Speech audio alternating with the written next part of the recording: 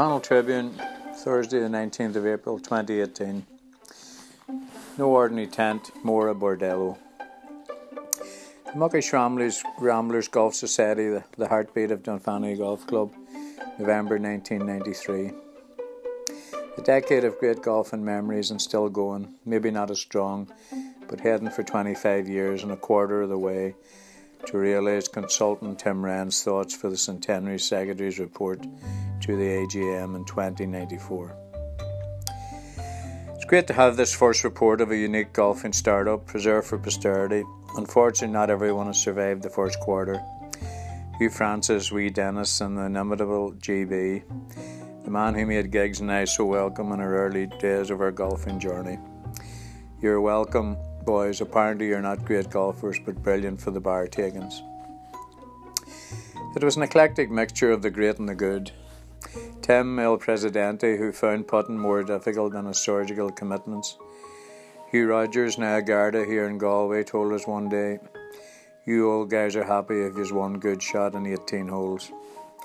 IDA man Joe McHugh, now getting abuse from Donegal League managers in his refereeing role on a Sunday, instead of the nice golfer he was back in the day. There were so many characters: Big McCorkle, Frank Kelly from McGinley Motors, Charlie Rorty, Dan Devine from Rooney's nightclub, Paddy McGinley and Cyril Robinson from the Carrigrua. What can you say? Strong foundations for the society.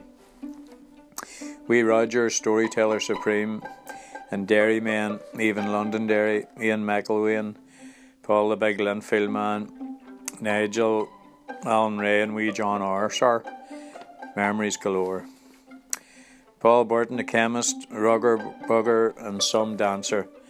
Once in a crater of a bunker in Ballyliffin and Gigs offering a Hamlet, which was met by a flow of uncharacteristic expletives from the gentle golfer who never used a driver in his life. And who could forget the day in Glashidi, Gigs, wee James, Michael Murray and Paul Burton. Paul was ready to tee off the 9th when he looked up and said, looking across the fairway, "I think that's my doctor on the next fairway."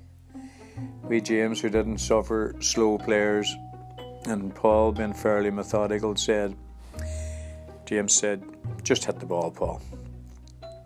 Paul went through his methodical preparation, and just before tee off, he said, "Actually, that is my doctor." James was perplexed at this stage and said, "Paul, hit the bloody ball, the next 4 balls catching up." So Paul stood up and whacked the ball into the wind bushes on the edge of the tee box and declared, "What shall I do now, James?" Whereupon Giggsy said, "Go and see your fucking doctor." On the night wee John brought us into the middle of New Buildings at 3 a.m, returning from Ulster Cup duty in Cavan, where he had put a drive through a flower pot on a par 3, and Giggs presented it to wee John at the dinner table to great applause. Many, many nights.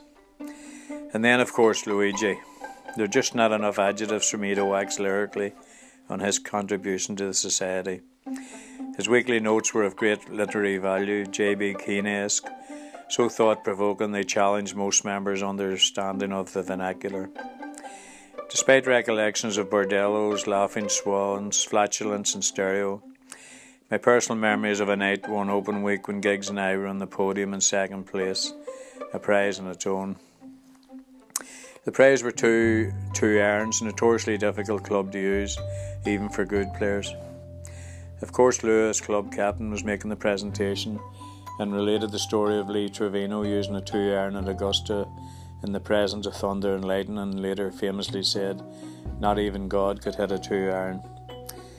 As we walked up to pick up the prize in the packed clubhouse, Lewis added, "I don't know what these two fuckers are going to do with them." Magic. In 2004, we had a fundraiser for the CAT scan in Letterkenny Hospital. Lewis was the captain and we made great efforts to raise money. We put up a tent, now not an ordinary tent, and Paul McGinley and Darren Clark sponsored it. At the dinner that night, Mick and Paul McGinley and wives were there, the Garda Commissioner and his wife, and loads of golfing dignitaries. Lewis stood up and welcomed everyone, saying this wasn't just an ordinary tent, but more a bordello. whereupon all the lady members lowered their heads in a dignified manner. It was a night to behold. Now, of course, no mention of God in golf could pass without mentioning our own golfing god, wee James. In almost 3 decades golfing, he's undoubtedly the most beautiful golfer I ever seen or had the pleasure to play with. Winner of 10 captain's prizes, the wee man was a genius in the fairways and around the greens. A modest wee man who'd never criticise, but when he would go whistling to himself along the fairway, you know he didn't appreciate your triple bogey at the second. Or indeed the day Basher, a Politico now, had a bad day at Rossapena after golf asked wee James, "How do you play out of the rough, James?"